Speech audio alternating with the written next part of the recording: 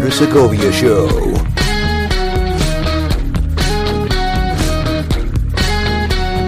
Greetings everyone and welcome to the program. I'm Andres, and in this episode that I'm doing from my home office today, not the studio, I want to go over this short interview that NTD Business had with the chief economist of the National Association of Realtors, Lawrence Yun, I believe his name is. Let me check. Yeah, Lawrence Yun. So this is from February 17th, titled "A Few Houses on the Market Contribute to High Housing Prices." Now, before I get into any of this, for those of you that are not familiar with my channel and my website, the place where the entirety of my show lives is my website, www.theandressegovia.com, and you can learn more about me there, where you can see anything and everything that interests me. Generally, I do talk about real estate, tech, and just general life advice or life coaching, but there's a lot more there in terms of what I call off the record, the show within the show that only lives there because reasons. Well, besides that, because this is a real estate centric episode, I also have my real estate website, www.segoviares.com, where all my real estate resources are there.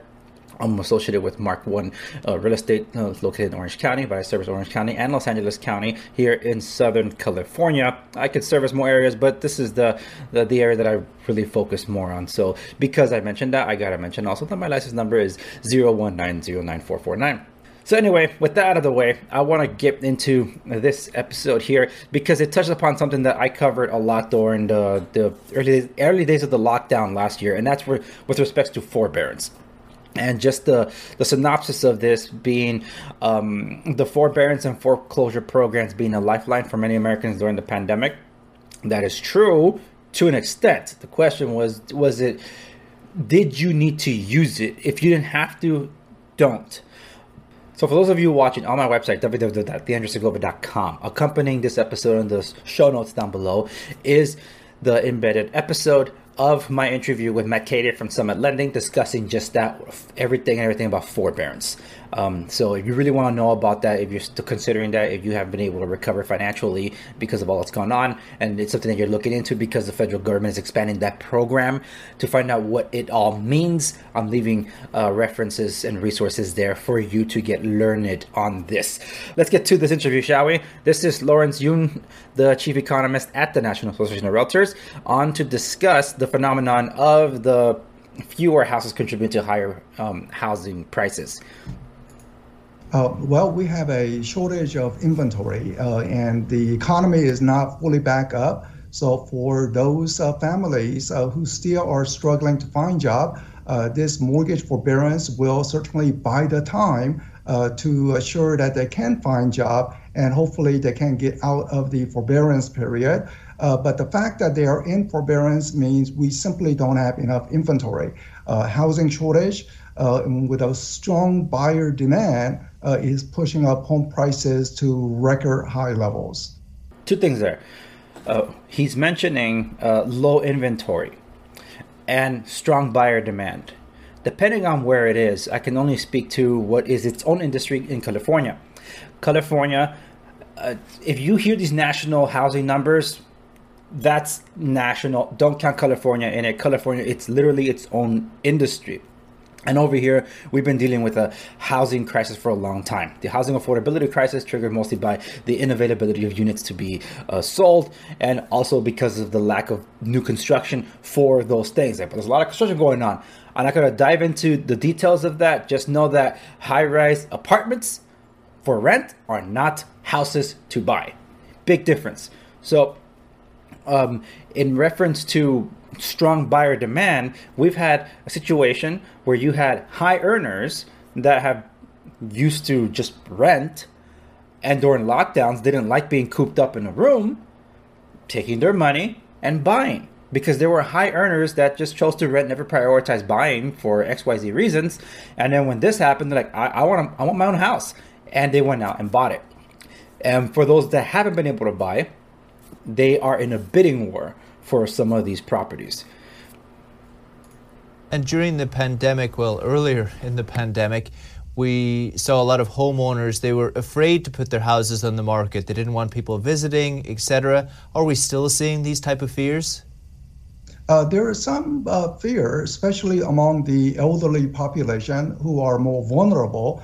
But now with the vaccination getting steadily distributed, we hope that picture change so that by spring or summer of this year, we see more listings which had been delayed.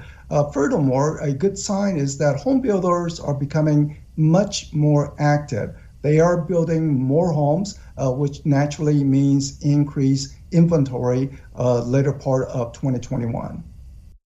So again, this is the national level, and that's what this is. This is in generalities, not happening in California. I can tell you that this kind of construction that he's referring to, do not count California in it. That's the problem that we have here in California. But we did have something that just went into effect that I covered in my program called Proposition 19. That was a tax that was disguised as a tax benefit, but it's actually a tax to citizens or residents of California that could actually have the confidence or boost the confidence that he was referring to in being able to get people to sell their property, because this proposition was actually targeted to more senior communities or senior owners of properties that have been too shy of or just never considered selling their property. And this Proposition 19 is an incentive, a way to incentivize them to sell their property and reap the tax benefits thereof. I'm not going to get into Proposition 19 on this one. I've done episodes on that, so check it out. But we have yet to see how that might affect. But the whole thing about the vaccines possibly being some kind of confidence boost for some sellers that were very concerned about being exposed to the virus, it could be. It could be. But again, we have yet to see it. We hear some analysts call it a housing bubble. Do you agree with that sentiment? We are in an imbalanced situation with too much demand, not enough supply. 10 years ago, when housing market did crash, there was an oversupply, and also there was an artificial demand with those funny subprime mortgages. Fortunately, in today's environment, all the people who are getting mortgages, it is tightly underwritten. So different scenario. Prices are rising simply from the supply and demand, not due to the excesses of mortgage credit and such. So I would say the home prices are on firm ground. I just hope we have more inventory to moderate the price appreciation. Thank you for mentioning that. And that's important to note because, this is another housing bubble.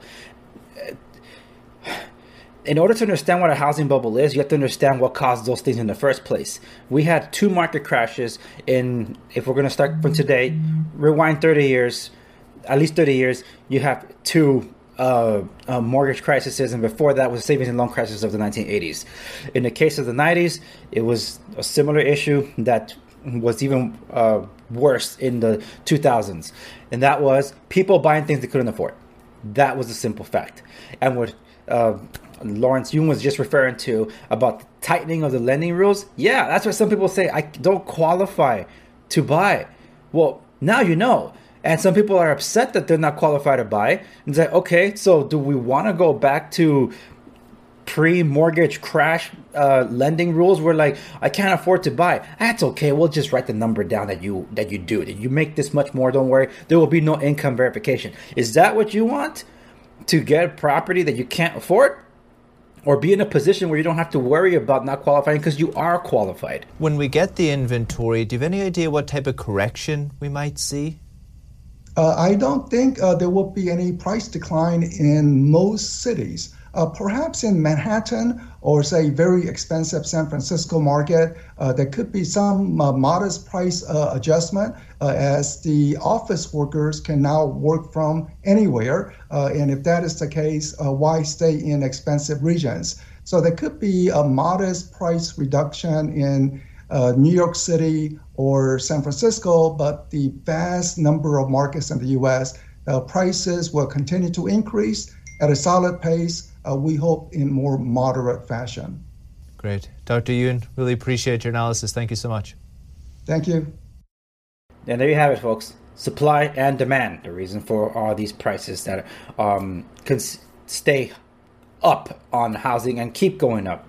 A lot of people have concerns like, it's the bad time to buy because the pandemic and prices are going to crash because people's incomes will be affected. Not everybody's income was affected. A lot of people still worked.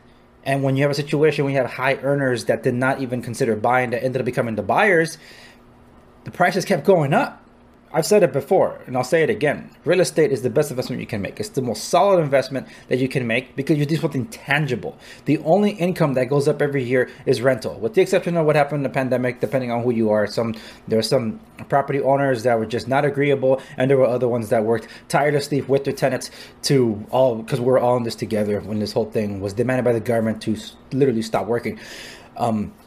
So with all this being said, where do I see things going from here? It's interesting because I'm dealing in California, where again we're our own industry. We have multiple different factors that are government based, that are federal. Let me rephrase that are state-based, locally based, and then, of course, the federal side about the forbearance and foreclosure programs where some sellers might hesitate to sell. Some of them might sell. We'll see how all this goes. Anyway, that does it for this episode. Thank you so much for watching. Check out my stuff at www.theandrewsegovia.com for everything related to the show. Real estate resources, www.segoviares.com. Thank you, and I'll see you on the next one.